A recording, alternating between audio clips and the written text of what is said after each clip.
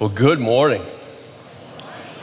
It is good to be back with you today.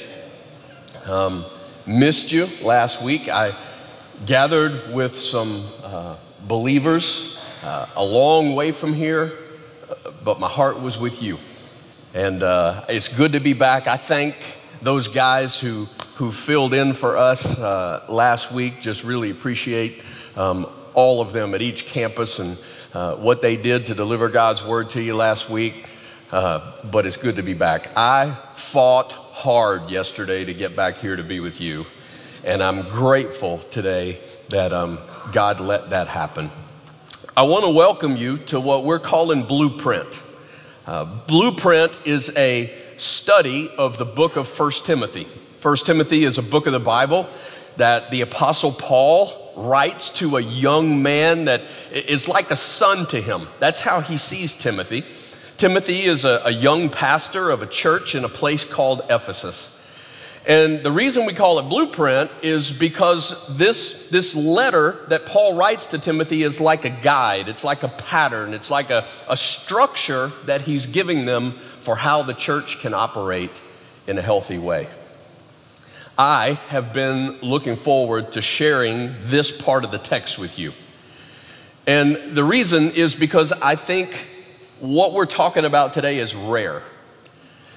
When we talk about actions in our life as Jesus followers, actions that help our heart stay in a posture that we can hear and we can see and we can follow Jesus. When we talk about those actions in our life, we usually talk about, okay, what do we need to do in order to be in the Bible more? What do we need to do to be reading the Bible on a regular basis? What do we need to be doing in order to pray with more consistency?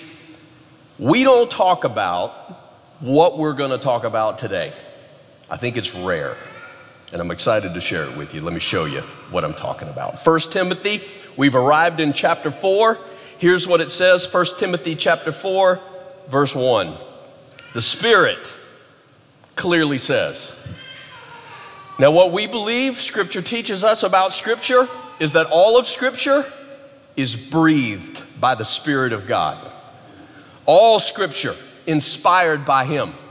But this little phrase, the Spirit clearly says, it's a phrase that sometimes in Paul's day a prophet would use to say, hey, what you're about to hear, this is a message from God. And so I think what Paul's doing here is he's just giving us a reminder of saying, you better listen, because this is God talking here. What does he say? The Spirit clearly says that in latter times, some will abandon the faith. Latter times. What is that? Well, latter times is a little phrase that's used to describe usually the period of time between the resurrection of Jesus and the return of Jesus.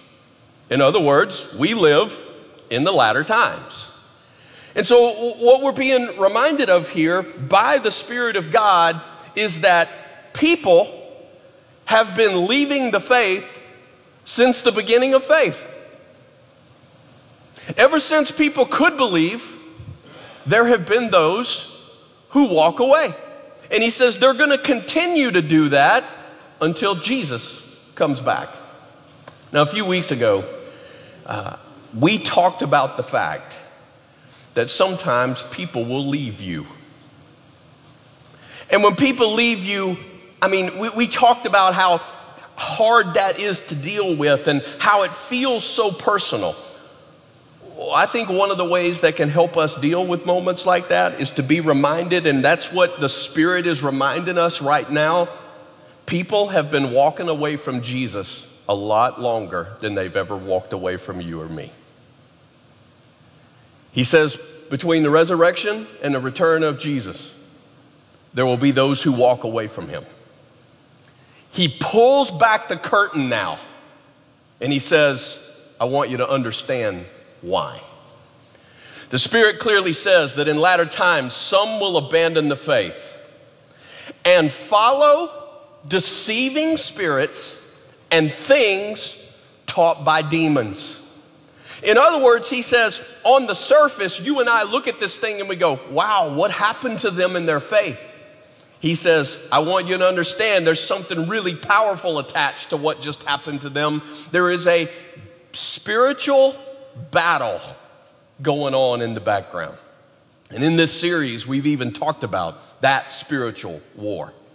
But watch this, verse 2.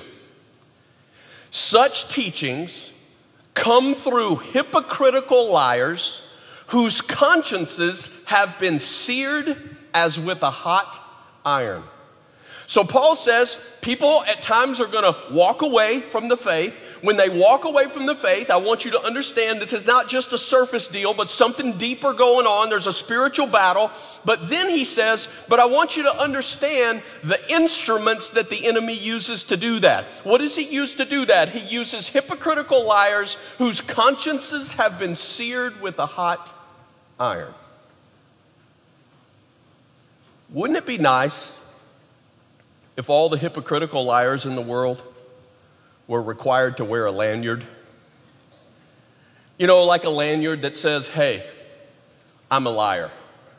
I mean, wouldn't that make it just a whole lot easier? All the hypocritical liars got to wear a lanyard so that you can identify, hey, this is somebody you want to steer clear of. Well, Paul knows that all the liars don't wear lanyards, but there are some characteristics that you can look for, and he gives us a couple of them. Here's the first question he says we can ask. Are they sincere? Hypocritical liars. The word hypocrite, I mean, it is the word that you know, we are accustomed to understanding. Somebody who appears to be something that they're really not. The word hypocrite in Paul's day would often be attached to an actor, like an actor on a stage who would provide a performance. They appear to be something that they're really not. They wear a mask. They are an actor. But when you move that into the spiritual realm, when you move that into a faith realm, he says you realize they are not sincere. These people who are spreading lies, sometimes their words will reveal the fact that they are liars. They're not sincere. Sometimes their actions will reveal that they are liars. They'll say one thing and they'll do another. Sometimes their lack of actions will reveal that they are just hypocritical, insincere liars. You ever heard somebody trying to sell you something, and there's just something about it where you go, there's just not anything behind what they're saying. I don't believe them. It's sincerity. There's an old story about the Scottish philosopher who was also an atheist. His name was David Hume. And one day, this Scottish philosopher / atheist was recognized in a crowd of people who had gathered to hear a man by the name of George Whitefield preach. Now, George Whitefield is a famous pastor of days gone by. He's connected to what was called the First Great Awakening. I mean, well known. Here is David Hume in this crowd, and somebody recognized him. And they approached him and they said, what are you doing here? I didn't think you believed the gospel. To which Hume replied, I don't. But as he nodded toward Whitefield, he said, but he does. He does. One of those moments where we are reminded that sincerity matters when you are proclaiming truth that you want somebody else to embrace. Now don't get me wrong, sincerity doesn't trump truth because you can be insincerely wrong, right? I mean, you can be sincerely wrong. It doesn't trump truth, but sincerity matters. And Paul says, look, I want you to know that there are people who will lie to you. There are people who are going to move you down a path that moves you away from your faith. Sincerity is one of the things that you can look for. Since I was with you last, I've traveled a few miles. We spent some time doing some work in Taiwan, but the farthest distance that I went was a place called Myanmar. A trip to Myanmar and back is, I don't know, somewhere around 19,000 miles, give or take a few. It's a long way from here. Myanmar, at one time, it was called Burma. Maybe you recognize it as that. And the work that we're doing in Myanmar is really right down in the southern tip. And so if we blow that up a little bit, I think we can see it. There we go. Well, you get the idea. Rangoon is the capital, so that's where the red dot is. Taungoo, to the north, is where the largest Project Nick shelter exists. Project Nick for us as Heart of Life is a mission that we have to see orphans in different places of the world cared for. There are 115 orphans in Taungoo who are fed and clothed and cared for and taught about Jesus. That has been the biggest shelter that we have in Project Nick. But now Myanmar also holds the newest shelter. And it is in this little place called Labuda. Now, Kathmandu is one of the other places where we have a shelter. And up until now, that was my son's favorite name. I mean, because Kathmandu is just a cool place. But now Labuda is our favorite name because it actually has the word but in it, right? And so if you are 10 years old, it doesn't get any better than that as a boy. It's so that is Labuda is actually how you say it, though. And I realize that from here to here doesn't look very far, but it is. It is about a 7-hour journey by taxi. The roads are incredibly rough. You have to cross rivers on ferries and all kinds of good stuff.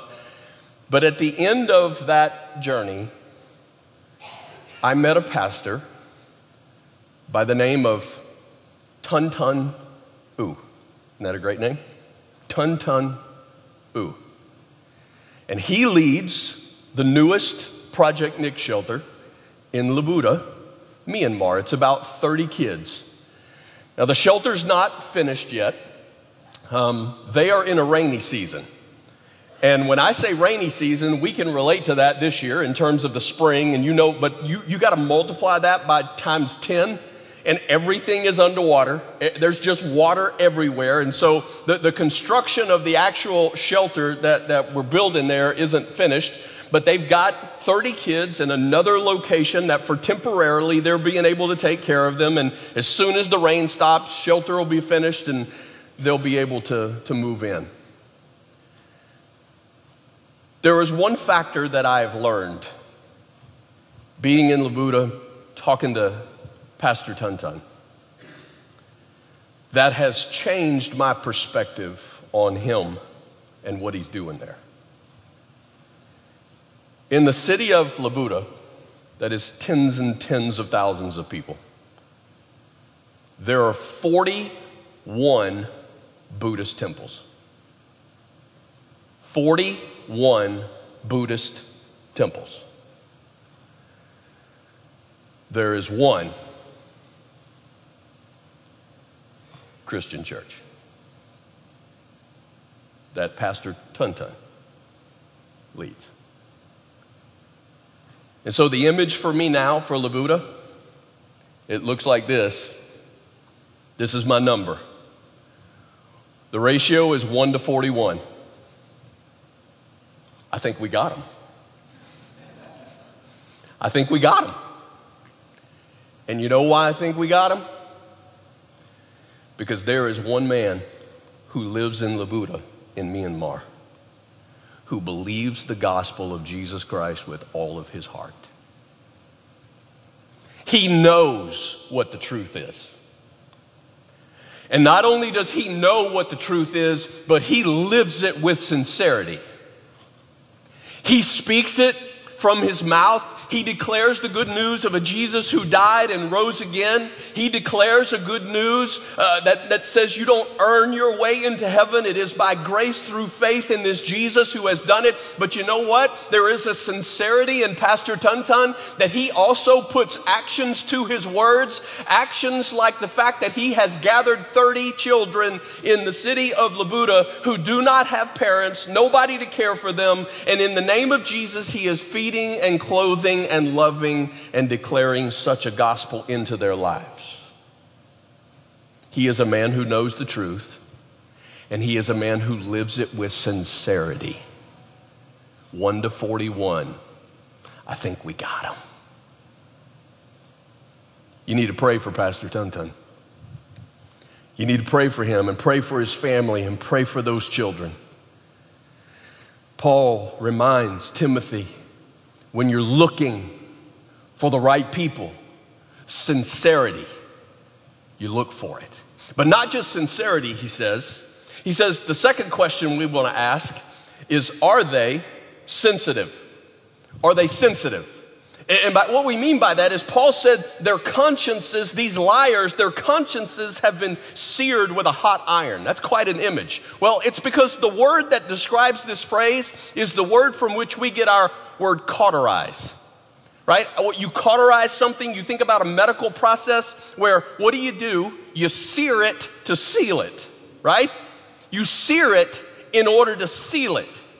But once you seal it, in that process, it becomes desensitized. You can't feel it.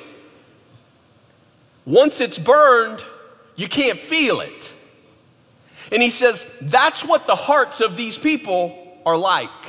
Let's play with this metaphor a little bit. You ever noticed when somebody gets burned by somebody else in life, how suddenly the one who's been injured can become a little desensitized to that person? It's kind of the fool me once, shame on you. Fool me twice, shame on me. How do you do that? Well, you gotta coat your heart.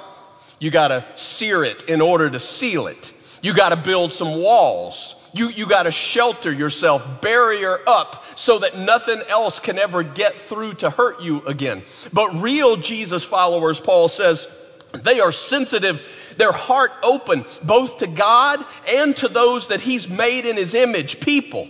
You cannot be both hardened and closed off toward other people and yet be sensitive and open to God. And so Paul says, look, there are liars who will lead you down a path that leads to shipwreck of your faith. But you are looking for people. You are looking for people who are sincere, people whose words and actions match, right? There is a consistency to the truth of God. You're looking for a sensitivity, people who even when they're hurt are willing to forgive, they're willing to continue to love. You are looking for these characteristics. If the answer to either of these questions is no, then do not follow their teaching, because it will lead to a shipwreck of your faith. Okay, so Paul has set us up with these people that leads us to the question, what in the world are they teaching? Right? What is this horrible, dangerous, demonic teaching that the Spirit of God is warning us against, stay away from? What is it? Verse 3 gives us the answer. They forbid people to marry and order them to abstain from certain foods. Okay, wait a minute. Is that what you expected? That's not what I expected. When he's describing these horrible teachings, I'm expecting him to say something like, they are denying the deity of Christ. They are denying that Jesus is God, or they are denying the resurrection. Celibacy and veganism? Like, really? Well, the issue, though, is really subtle. But it is so dangerous It's the reason that Paul is dealing with this with such a heavy hand. Because I want us to understand, we know there are other places where Paul tells people it's okay to get married. And we know that there are other places in Scripture where he talks about it. It's okay to eat food. So what's going on here? Well, what's going on here is not really about their abstinence. What's going on here is really an attempt to teach something that I would call salvation by subtraction. Not salvation by grace. That's what the Bible teaches us. Salvation by grace through faith in Jesus, but salvation by subtraction. In other words, this is why it was so dangerous in Ephesus. It wasn't just an outright denial of the gospel. Somebody's not standing up saying, hey, Jesus did not die for your sin. Jesus did not rise from the dead. Jesus is not God. Nobody's standing up saying that. It's not an outright denial of the gospel, but it is a teaching that obscures the gospel. And when you start attaching laws and regulations and rules to the gospel, it becomes a perversion of the good news of God. It becomes a hindrance of seeing the progress and the power of the gospel go forward. And I'm telling you, I think the reason this is so dear to my heart is because this has been happening ever since the good news became the good news. People who start trying to declare a salvation by subtraction. It's happened throughout history. There have been times that people will, let's say they will rediscover an old a doctrine. Right? Something that's been there all along in Scripture, but all of a sudden it just becomes apparent to them as they're reading Scripture, or maybe they jump on a good cause, or maybe they start a new spiritual discipline. It's somebody who is committing to following Christ in a specific area, and all that's good. But here's the issue. When they decide that that's not just good for them, but they start demanding that other people in the faith community start to adopt also those secondary practices. And then that person becomes the chief fruit inspector, judging as to whether or not others are real in their faith. That's when it becomes a problem, right? If you don't get up before dawn and pray for an hour before the sun comes up, then your faith is not what it needs to be. If you don't read the Bible plan that I read, then you're not really where your faith needs to be. If you're not memorizing Scripture to the level that I'm memorizing Scripture, then your faith is not real. If you are not speaking in tongues, if you are not slain in the Spirit, people have been adding all throughout history. If you don't, then you're not. It is salvation by subtraction, where a discipline or an experience is turned into a law, and then that law is attached to the gospel and declared, this is how you believe. When I was growing up,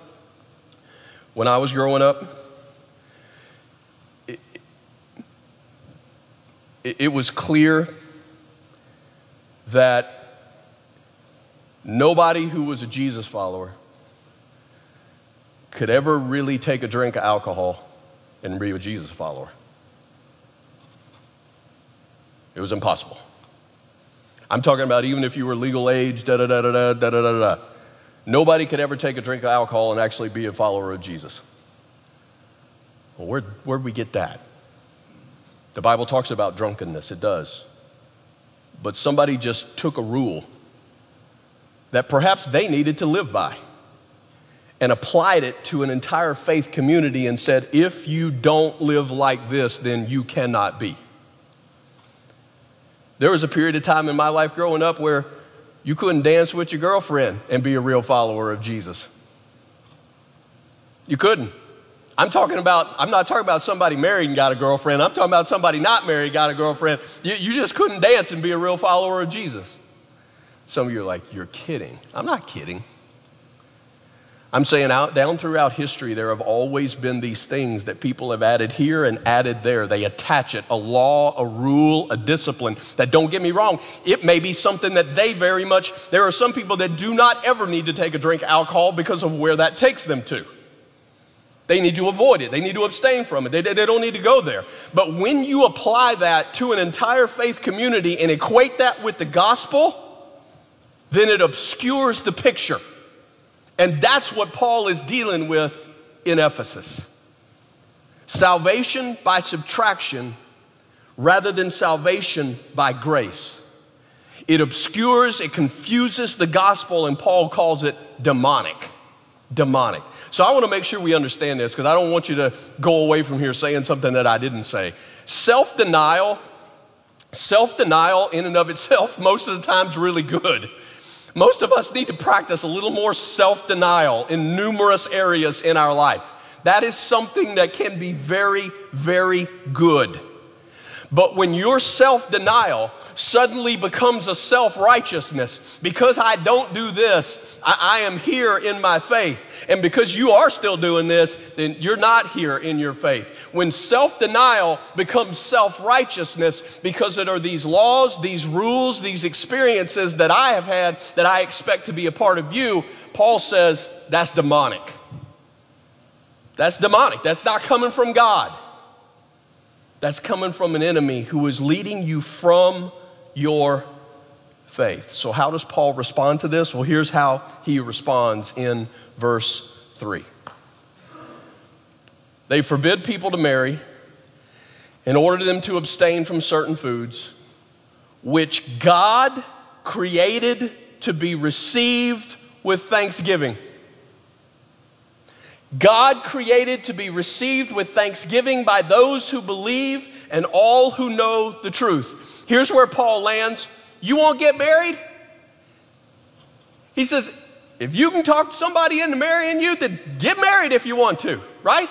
God created it. This is good. You can get married. Now, come on. We know when you read Scripture, there's a whole bunch of stuff that goes with that. You better not take this lightly. This is something that's for life. There's a whole bunch that goes with it.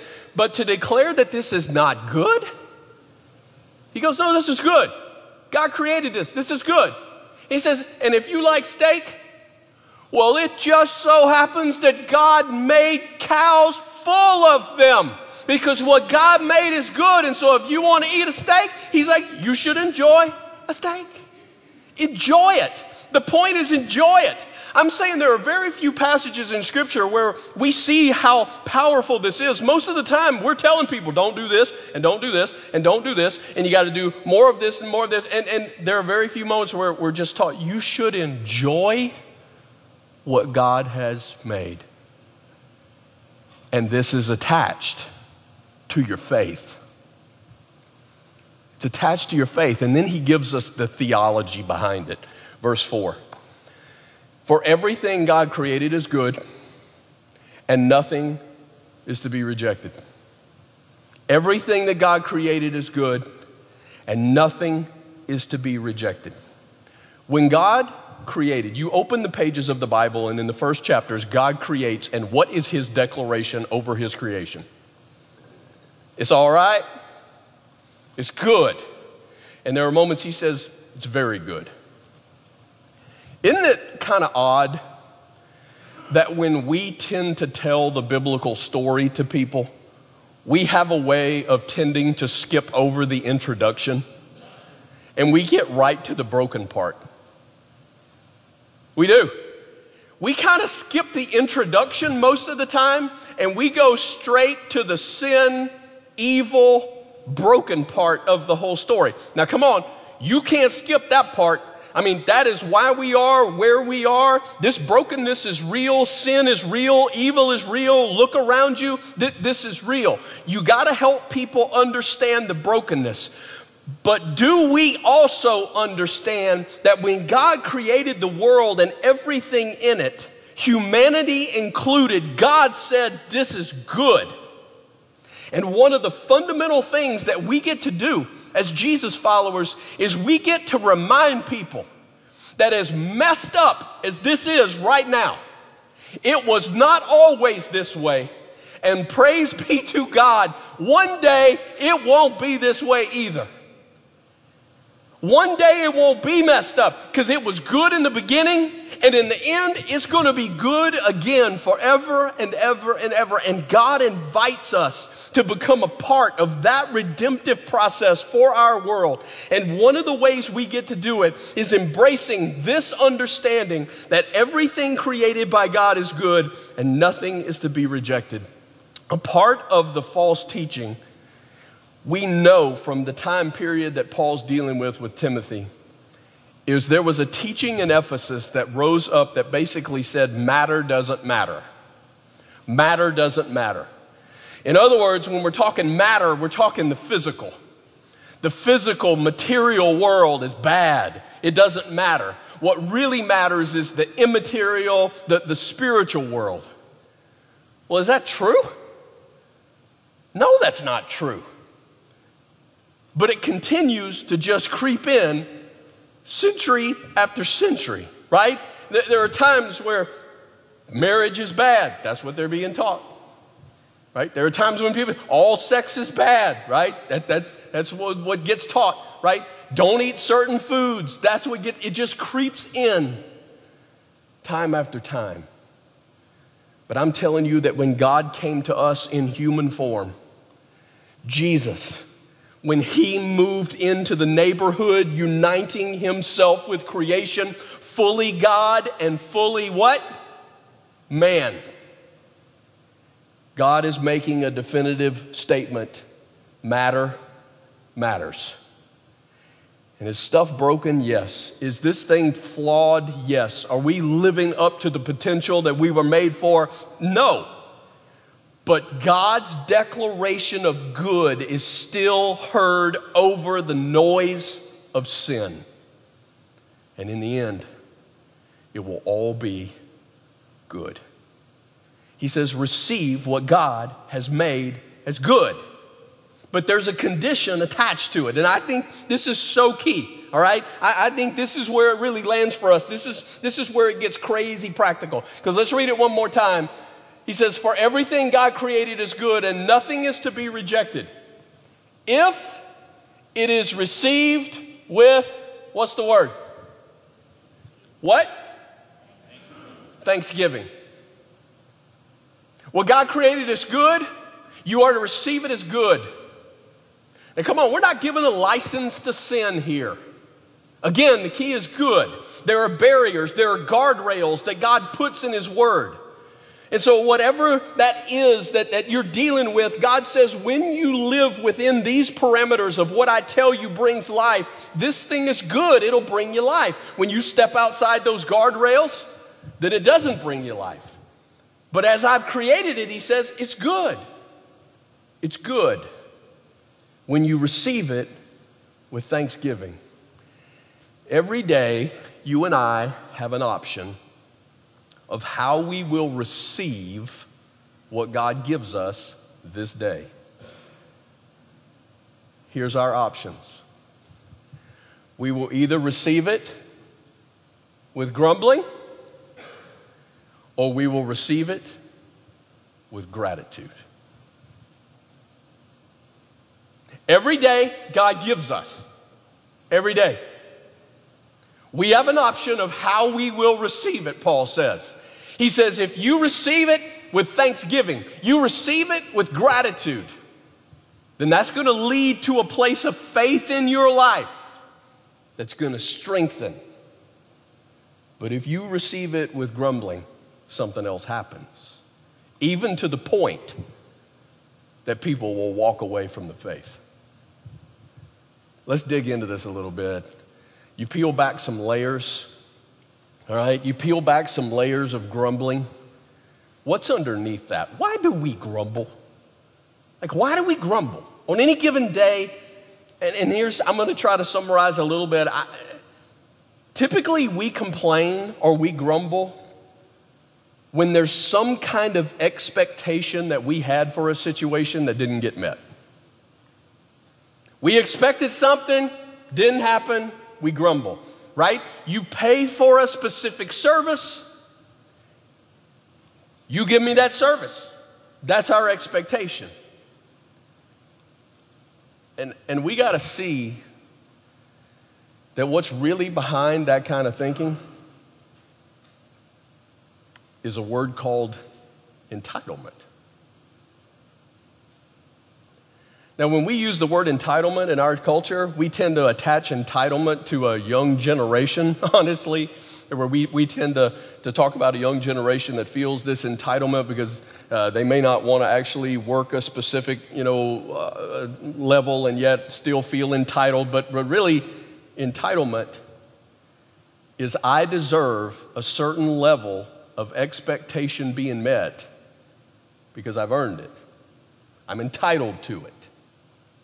And so here's what I want us to think through. 2 statements. Grumbling comes from unrecognized entitlement, while gratitude comes from recognized grace. Let's start with the first one. When we choose to grumble, what we are really doing is giving away the fact that we perceive ourselves to be entitled to something different than what we're receiving because of who we are, or because of what we've done, or because of what somebody's done to us. And that can look a whole lot of different ways on any given day. How about this one? I woke up with the baby yesterday.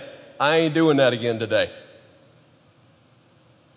Sorry, but I felt like I needed to stir that one up, right? I woke up with the baby yesterday. I ain't doing that again today. Hey, I work hard all day long. When I come home, I just want to be able to sit and, binge on Netflix, right? I deserve this. Here's what I do, therefore this is what I deserve. Yeah, I spend most of my life helping people. It's okay if I hate one. I do this, therefore I have the right. I am entitled to be able to do this. I've been with this company for a year now. I've earned a raise. You don't know what I've been through. I don't deserve this kind of treatment. How dare you treat me like this? You don't know who I am. I will love you, but I don't have to like you. What? It is I deserve. I am entitled. Entitlement is an enemy of grace. And guys, at some point you got to see why Christianity really can become such an affront to the American dream. Because when a lot of people talk about the American dream, it comes out as getting what I deserve. I am entitled to get what I've worked hard for. I am entitled to get what I deserve. While the gospel of God's grace is all about being given what we could never, ever, ever earn. They are in contrast.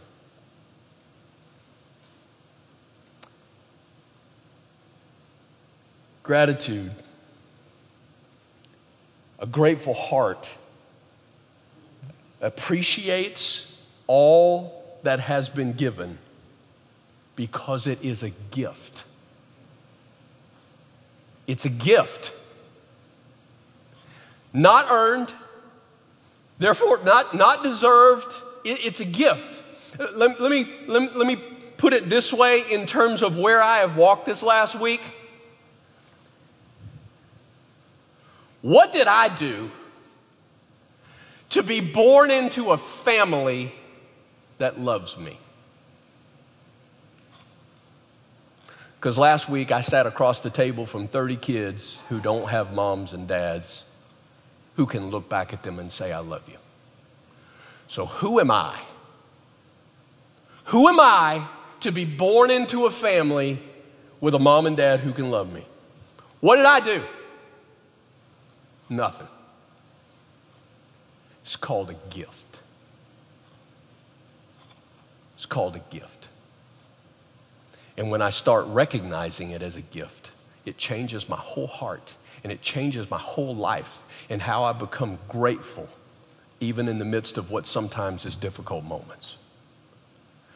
What did I do to be born into a country with access to things like education and clean water? When's the last time you thanked God for clean water? Like, we don't, because it's just a given. It's just what we work hard. We earn what we have. If we don't have clean water, somebody needs to be fired. You see what I'm saying? Isn't that wild? I know school's starting this next week for a bunch of you. And I tell you this, it's gotten to where when school starts, my heart aches. It does. My heart aches when school starts because just the little bit that I know of the battle and the fight that our students have to go through on a daily basis in school and all that's attached to that, and just people being mean and all the games and garbage that gets played, there's a part of that where my heart aches. So how do you fight that? Well, Paul says, here's how you fight that. He says, every once in a while, students, you got to step back and go, who in the world are you? That you would be born into a country, though, where you are given the privilege to learn really as far as you want to learn and gather an education as far as you want to get it so that you can do with your life as much as you can in terms of giving God glory. Whew. That kind of changes the perspective, doesn't it? Who are we? Who are we? Grumbling shouts, I'm deserving, meet my demands. I'm entitled to this. Gratitude shouts, I am undeserving and I cannot thank you enough. This should be seen in some practical ways in our lives every day. It really should. From going to school, how about just going out to eat with your family, right? You go out to a restaurant to eat with your family. I don't know, maybe it's you know those restaurants where you know that even before the food comes, they got that good bread. You know what I'm talking about?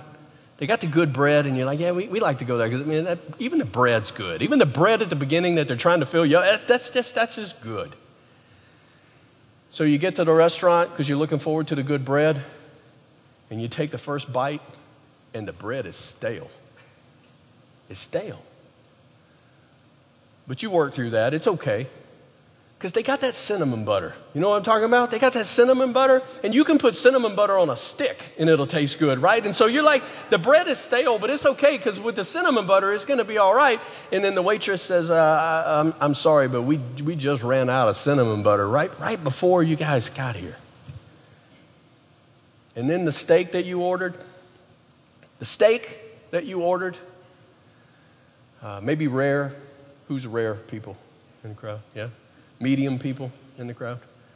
Okay, good. Most of you are rare, medium. That's good. Because you order rare, you order medium, and it comes back and is well done, which is code language in the steak world for not done well, right?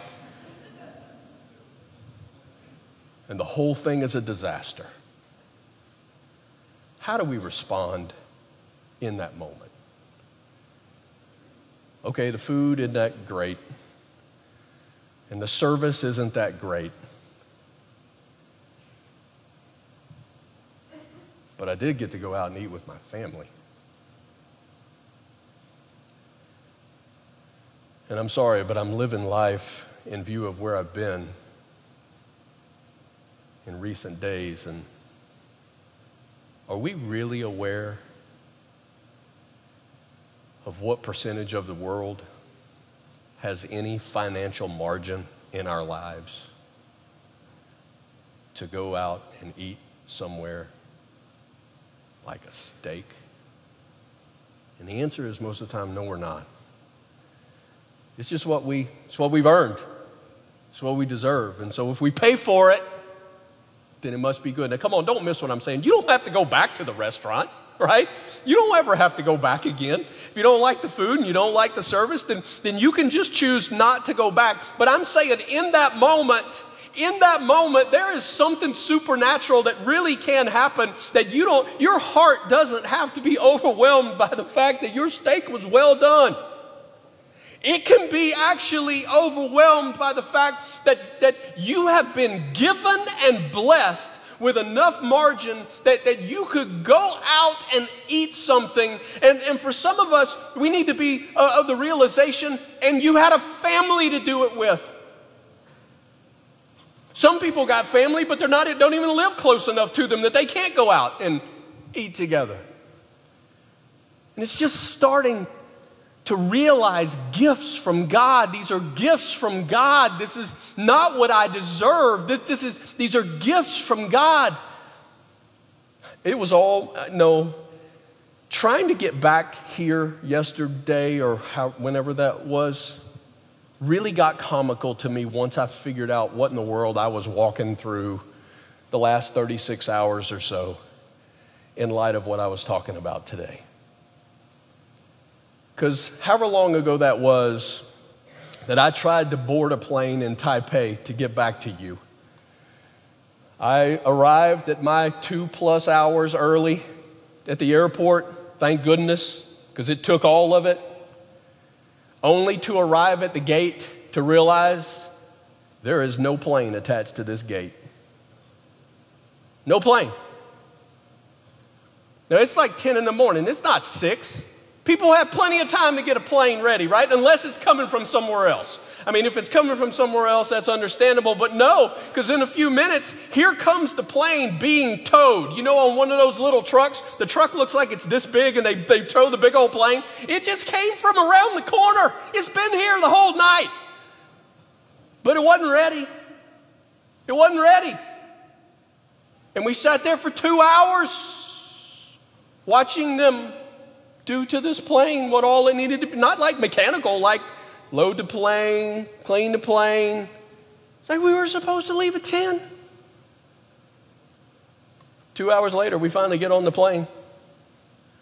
An hour later, we're still sitting out on the, not yet on the runway, waiting to take off with no air conditioning in Taipei. It's like 182 degrees. It's hot.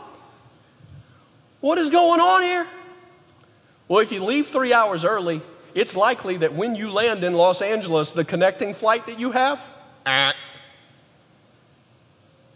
But you know what? We land, and as we walk out the door, the airline we were on had stuff posted on the door and said, hey, we realize you missed your flight. Here's what we've lined up for you. If you go to this counter, right, you'll be able to get on these planes, and yeah, it'll be a little later, you'll be getting in, but here's what you got. Cool. I get to the counter. Liars. Liars. Liars. Hypocritical liars. There was no flight booked for us. Yeah, we can put you on this one and send you to this part of the country, but then you're on standby. We got kids. I got to get back. We can send you this way, but oh yeah, you're going to be on standby. Got to be kidding me. So we fight through that process. Somewhere along the line, we're toting luggage and all this stuff. My shirt. You know how you snag a shirt? You know what I mean? And it was like a golf shirt kind of thing. I like that shirt. And it snagged it. All of a sudden, I'm washing my hands at some point. I look at my shirt, like snags all the way across. It's ruined. It's done. Like, really? I like that shirt. I'll cut this story short and just tell you, even by the time we finally got to Kansas City, I get on that blue bus to take me to my parking spot. This is no lie. I get to the truck, and as I take the key out of my pocket, that key hits the ground, and I think it bounced 14 times. I don't know how many times it bounced, but I am not lying to you. That key bounced to the very center of underneath that truck. I am not lying to you. At that point, I just started laughing. I just laughed. I could not reach it. I had to get on my belly and crawl underneath the truck. I couldn't throw it that perfectly and make it work. All day long. All day long. Yeah, sure, it was already ruined. Didn't matter.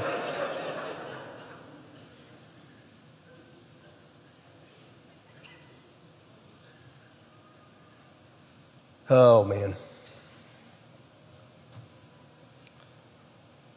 Who am I? Who am I to be blessed with a vehicle to drive?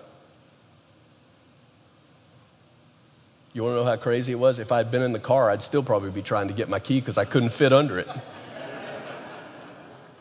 I felt blessed to be in the truck because at least there was enough ground clearance that a guy like me could crawl under. Who am I to live in a place where I can get on a plane?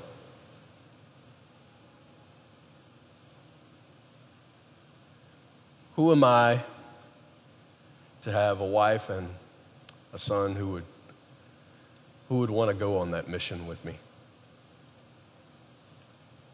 Who am I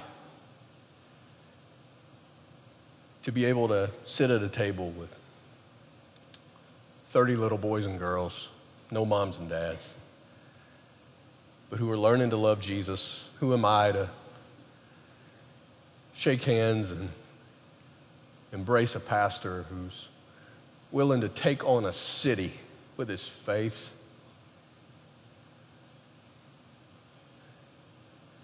After I finally figured out what in the world was going on yesterday in light of what I needed to speak to you about today, by the time I put my head on the pillow last night, I can honestly say I felt grateful. I felt grateful. I wish I could get that every day. Maybe I need to preach this for a while just so I can get it, but I wish I could get that every day. And my heart doesn't have to be owned by when things go a little bit sideways and my expectation doesn't get met and here's what I paid for and it didn't get delivered, and okay, next time I won't fly that particular airline. But on that day, it didn't have to totally turn me into something that wasn't Jesus-like. You know what I mean? And it's so wild that I don't want you to miss the fact that Paul said this is attached to why sometimes people walk away from the faith. Because their faith, they don't learn how to enjoy all the gifts that God's given. All they do is tend to focus on what's broken. All they tend to do is focus on what's a struggle. And yeah, come on, life's not fair. And I'm not belittling. Please don't walk out of here today thinking that I am belittling what anybody's going through. I'm not trying to play down what the heaviness, the weight of what anybody might feel today in terms of struggle. I'm just saying there is something so supernatural that no matter how heavy that weight is, no matter how big that problem is, there is something so supernatural attached to the heart of God that when we start to recognize His grace, we start to recognize His goodness to us, we can fly above. So who are you? Which of those are you? Are you the one who always feels like you got to earn salvation, maybe by subtraction? Are you the one that out of that has been born this entitled and grumbling spirit that when your strings attached demands aren't met? Or have you come to recognize that all of life is a gift from God? I'm convinced that the church ought to be the most thankful, grateful people in the world. The church should be. Why? Because we believe the story of God's creative power. We believe His Son, who died for us, arose from the dead, has ascended to heaven. He reigns over every inch of creation. We as His people get to grow in giving thanks for His life and His love and His good gifts in our life. For some of you, your faith is weak. And a part of why your faith is weak is because you're not daily seeing from an attitude of gratitude, of being blessed, gifts that God gives you. And so you're not enjoying what God's made. I want to invite you to be intentional about changing that. I know this is weird. This is so weird. What we're accustomed to is if we see somebody, we're like, hey, how can I pray for you? How can I pray for you? What can I ask God for you, right? That tends to be how we see each other. What if just for a period of time we started just asking, hey, what can I thank God for in your life today? Right? I know that's bizarre. It's like, nobody's going to do that. Well, those who want to live, it will be a part of what we go after. Hey, how can I be more thankful every day? How can I recognize God's goodness in my life every day? Can you imagine, what if the church became the picture of what joy and gratitude and celebration looks like in our world? Church ought to throw the best parties, man. Jesus followers ought to throw the best parties, the most profound expressions of joy-filled fun. Because I'm going to remind you, that's what heaven looks like today. There was a party today, because the Bible says that every time somebody puts their trust in Jesus, a baptism that celebrates a new life in him, heaven throws a party today. So how about a little taste of heaven on earth? And let's be the Heart of Life Church that's not known for what we reject, but is known for what we embrace, the good gifts from God. I'm supposed to live this way, and so are you. And here's the promise that we're given, and I will pray. Last verse. If you point these things out to the brothers and sisters, you will be a good minister of Christ Jesus, nourished on the truths of the faith and of the good teachings that you have followed. That's the promise. Let's pray.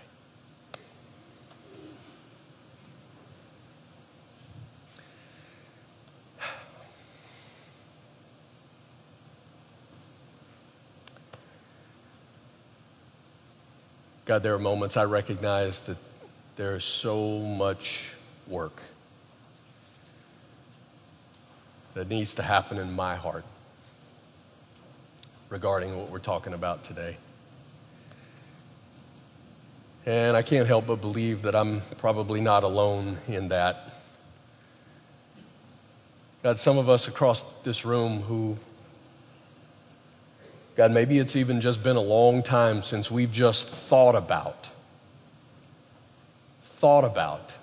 gratitude, thought about thanksgiving, thought about the fact that who are we that you would give such gifts?